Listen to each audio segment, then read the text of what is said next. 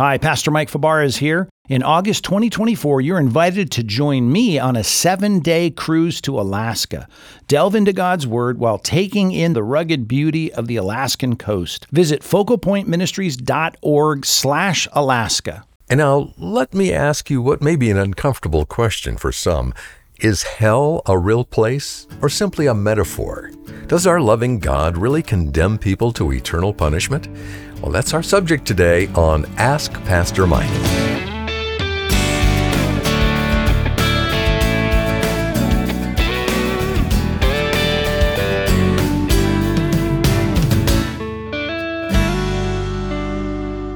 Welcome to Focal Point. I'm your host, Dave Drury, and every week at this time, we clear out our schedule to sit down for an informal Q&A session with Pastor Mike Fabarez. Today, he's fielding a question that's bound to cause some controversy. It's on the topic of hell. And while some people believe that the lake of fire is simply a metaphor, today, like always, we'll get the biblical truth as we join Focal Point's Executive Director, Jay Wharton, inside the pastor's study. Jay? Well, thank you, Dave. Pastor Mike, a somber but important question today on Ask Pastor Mike.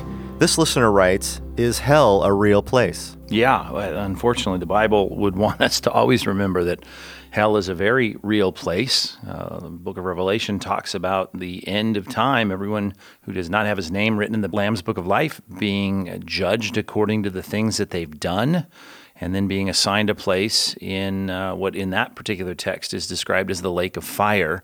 Jesus talked about it as a place where there's weeping and wailing and gnashing of teeth, a place that's very unpleasant, a place of abandonment. Second Thess says it's a place where God removes his glory from that place. So all the goodies that people enjoy about common grace, friends and family, and all the things that they might think that they might do, without God in hell, there's not a lot of doing of anything that's going to be pleasant because God has taken his majesty and his glory and removed it from this place of abandonment. And not to mention, as Revelation 20 says, there's an active sense of punishment for people doing what they've done with the knowledge of right and wrong. And God says he's going to judge people according to their deeds. Some people will say that when we just cease to exist when we die, if we're not going to heaven, we call it annihilationism. Where do we find that, or where do they get reference to that in the Bible? Yeah, well, Revelation 19, verse 20, talks about the false prophet and the beast being cast into the lake of fire. It says they were thrown alive into the fiery lake. So you could say, well, they're thrown alive there and they must die. Well, then 1,000 years later in Revelation chapter 20, it talks about the devil being thrown into that same lake. And it says where the beast and false prophet were also thrown, and they will be tormented day and night forever and ever. So we know that the false prophet and the beast, these two human beings at the end of time, are going to go to a place that the devil then is sent to. And then it says they, not he. It wasn't like, they went into this incinerator and now the beast and false prophet are gone. And now the devil's going to take his turn in the incinerator and then he'll be burned up. It's clear that they're still there after all this time, and they're going to be continuing to suffer the consequences of their sinful rebellion day and night as an ongoing expression of an ongoing reality. Pastor Mike, a lot of people are going to struggle with reconciling the concept of hell or the actual nature of hell with the nature of God or the character of God. He's a loving God. Why would he send people to a place of eternal punishment? Well, because he's not just loving, he's also a just and holy God. And even the passage I quoted at the outset in Revelation chapter 20, knowing that he judges people according to their deeds, reminds me that he's a loving God. If everyone had the same experience in judgment, that wouldn't be very loving. You got some people clearly that are rebelling much more against God's standard than others, a lot more, many more expressions of their depravity than other people. So God, in his love, is going to give people exactly what they deserve. And I don't think there's any, as I've often said, fist shaking in hell, saying I don't deserve to be here. Even in the story that Jesus tells about the rich man and Lazarus, there's no debate from the rich man that he's in a place that he deserves to be. His only concern are for those that still have an opportunity to avoid that place. And he says, send Lazarus back or someone back to warn my brothers not to come here. So I think everyone will recognize when this life is over that all the judgment of God is going to be just very appropriate and loving. It's going to be be exactly what it should be. It's not nice, I realize that, but God is not just one-dimensional. He's not just loving. He's also just, and he's also holy. It'd be like kids in detention at school sitting around being punished for their sins and breaking the rules during the day, saying, well, our teachers aren't loving because we're in detention. Well, if it were about, I suppose, just doing nice things, and if detention didn't seem like a nice thing, then you'd say, yeah, I guess the teachers aren't loving. But maybe the teachers are loving. They just happen to also be teachers that are going to keep the rules, and they're also just, and they care about standards of behavior in class. So when people are in the lake of fire, and when they experience this, not everyone's experience will be the same, and there will be, I think, a real sense of justice on the part of everyone, that people are getting exactly what they deserve. Even we see that in our own justice system. A person caught for stealing is treated differently than a person caught for murder. Sure, and any justice system has to mete out justice according to the sin of the person, the crime of the person. And that's where we see God's justice in this civil law that he set forth for Israel in the Old Testament. Not every sin was punished the same, and restitution was different depending on what it was, whether it was a capital crime or whether it was a crime of, making restitution. These things were different based on how severe the crimes were. So God is a God who's already showed us in the law of Moses that there are differing punishments for differing crimes. And as he then takes the tribunal at the end of time and assigns people their judgment, certainly it'll be the same way.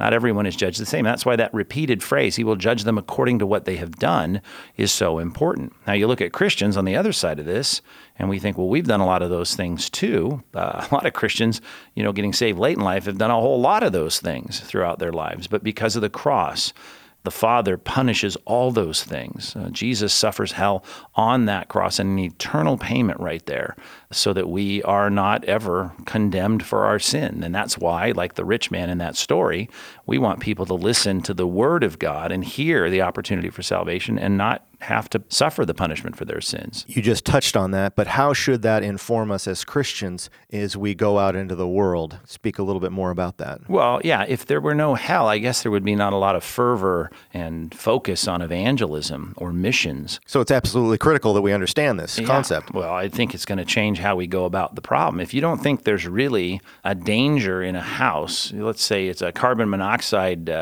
alarm has gone off, and just because you can't see it, you think, well, I don't know. I don't really want to persuade everybody to get out. If they're comfortable where they are, I guess we'll leave them.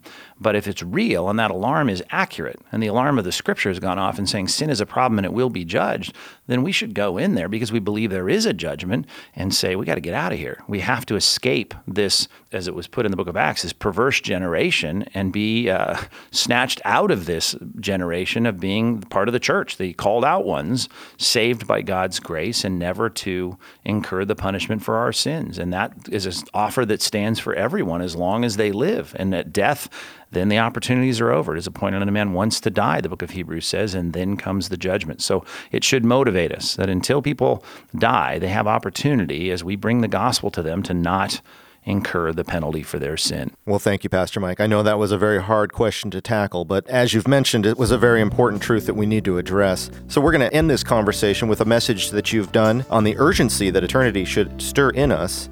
You called the message "Loving Enough to Tell the Truth About Hell."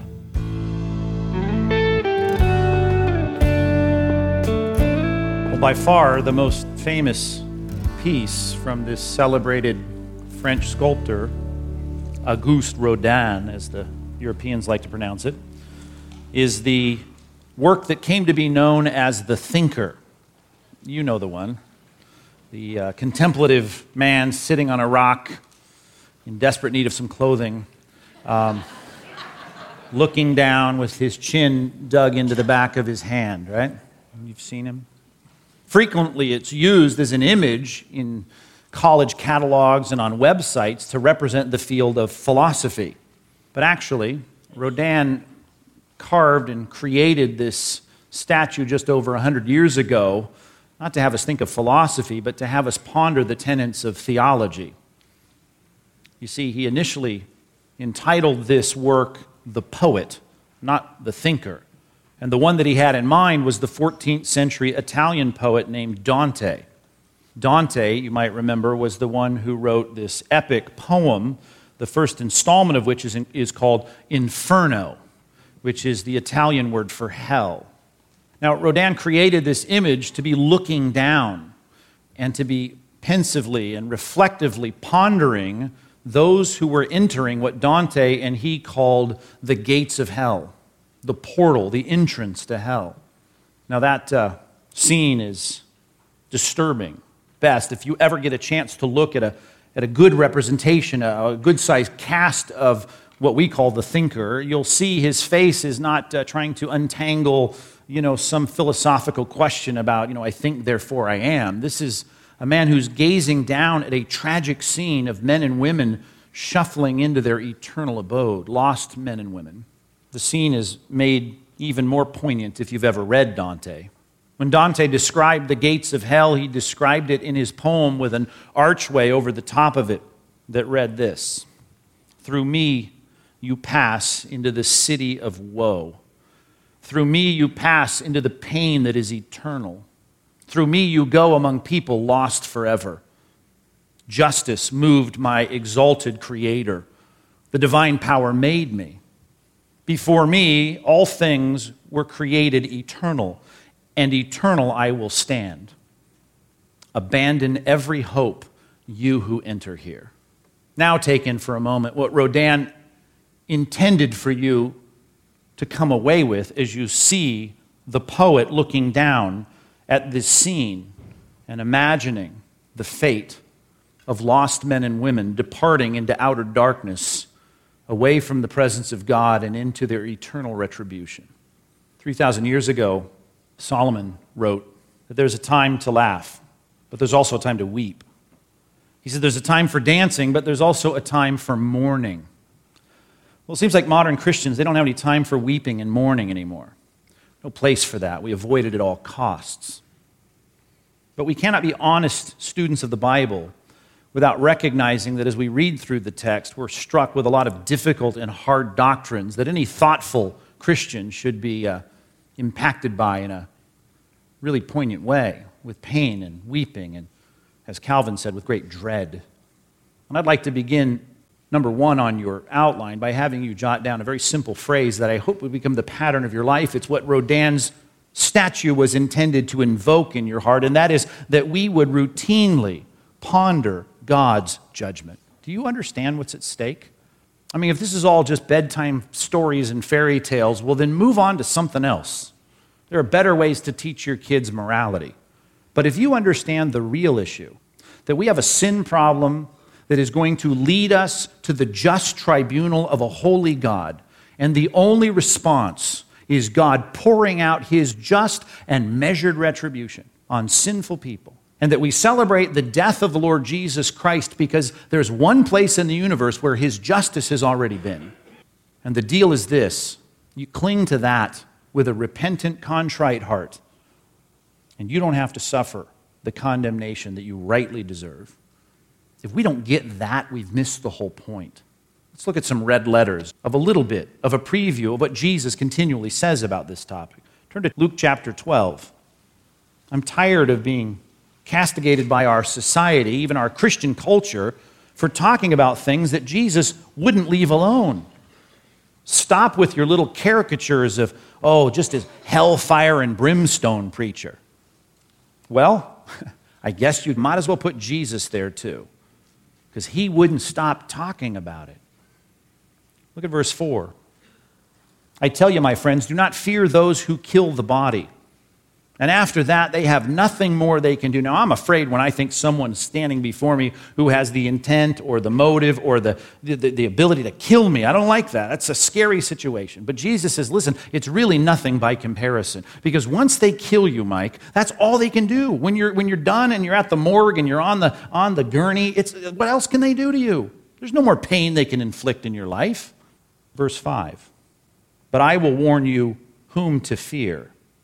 Fear him who, after he has killed the body," that's enough to disturb people's little flowery image of Christ right there. Christ is talking about a God who can today put you in a mangled car accident in South Orange County and end your life.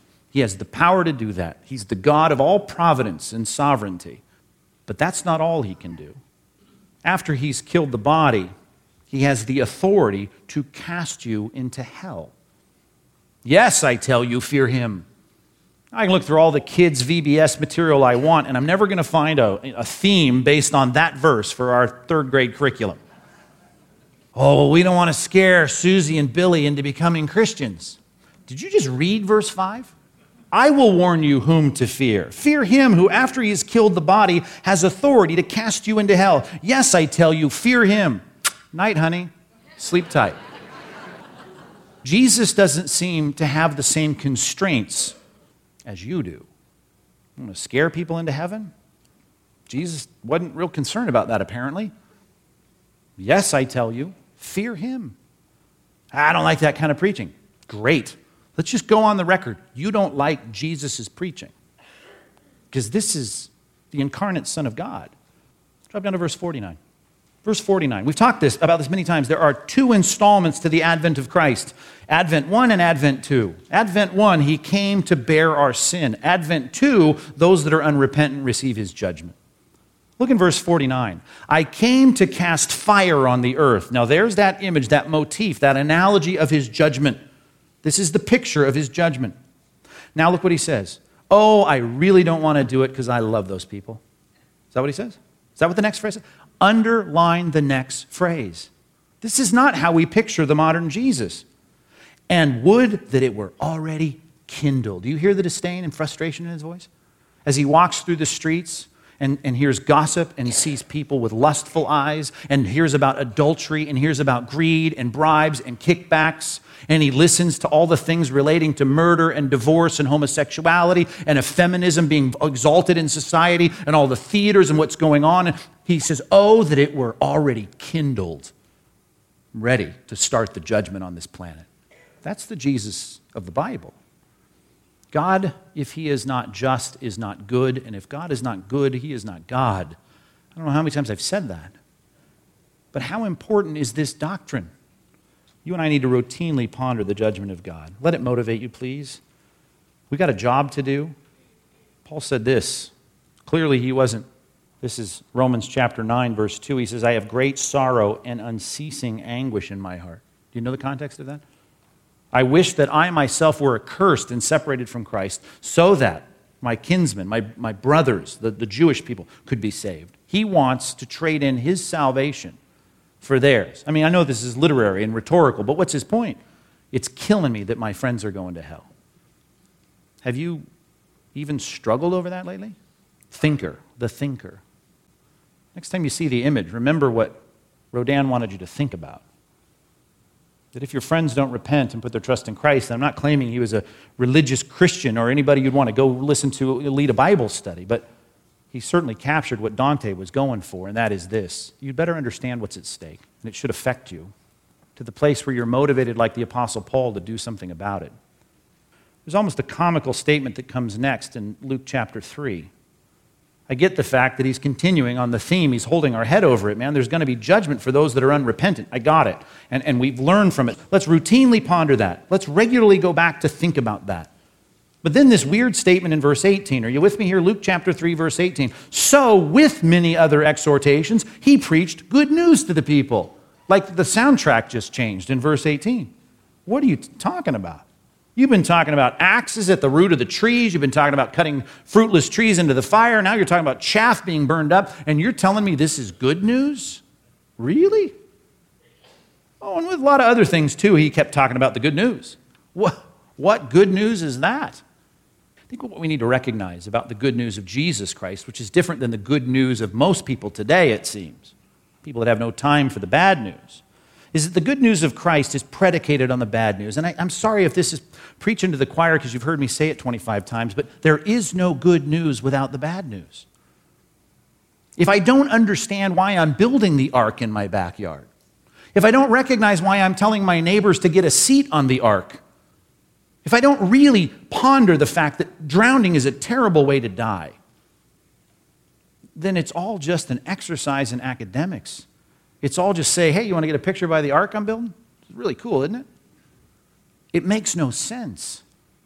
You and I need to, number 2 on your outline, we need to see the good in telling the truth.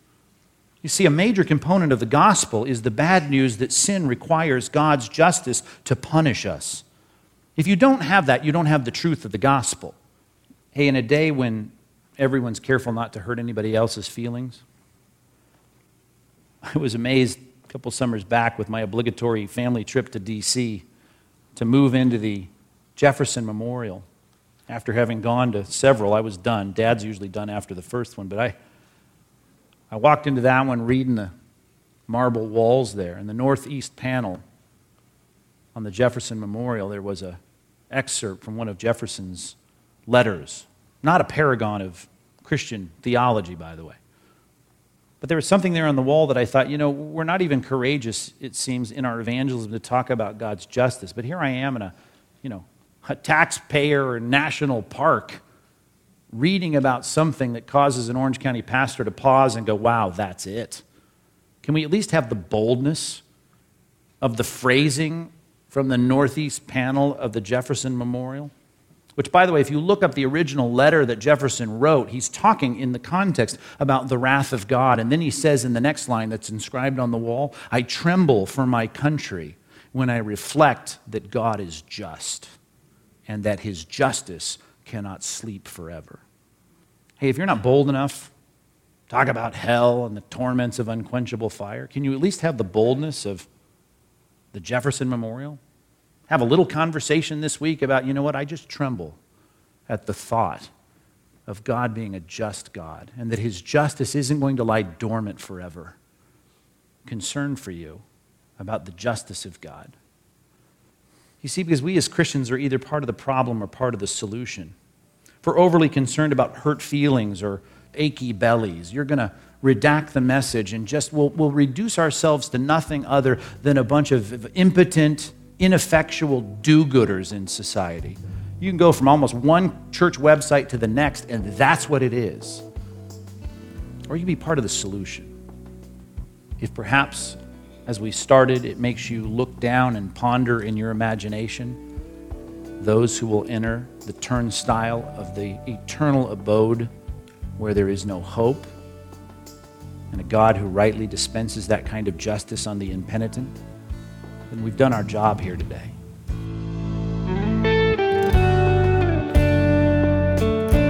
A sobering message and a compelling reason to boldly share the good news before it's too late. You're listening to Pastor Mike Fabarez on Focal Point and a portion of his message called Loving Enough to Tell the Truth About Hell. And you can hear the full unabridged sermon when you go online to focalpointradio.org.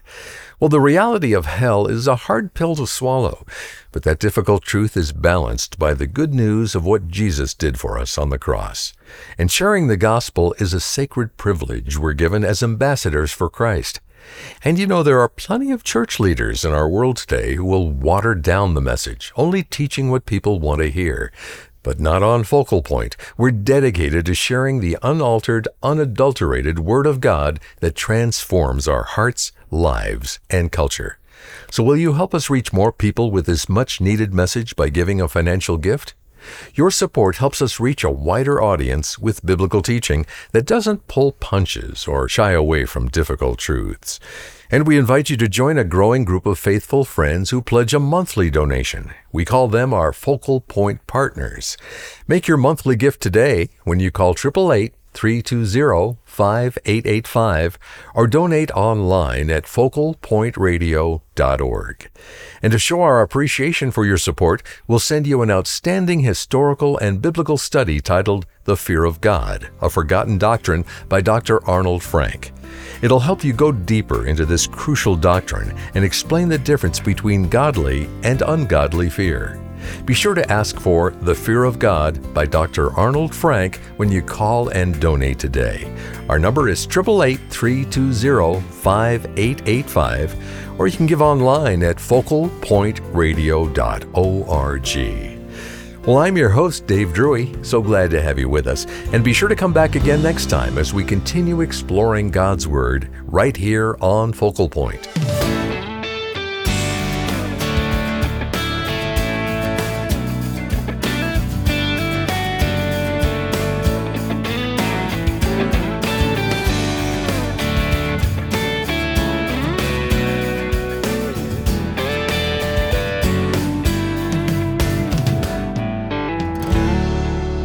Today's program was produced and sponsored by Focal Point Ministries.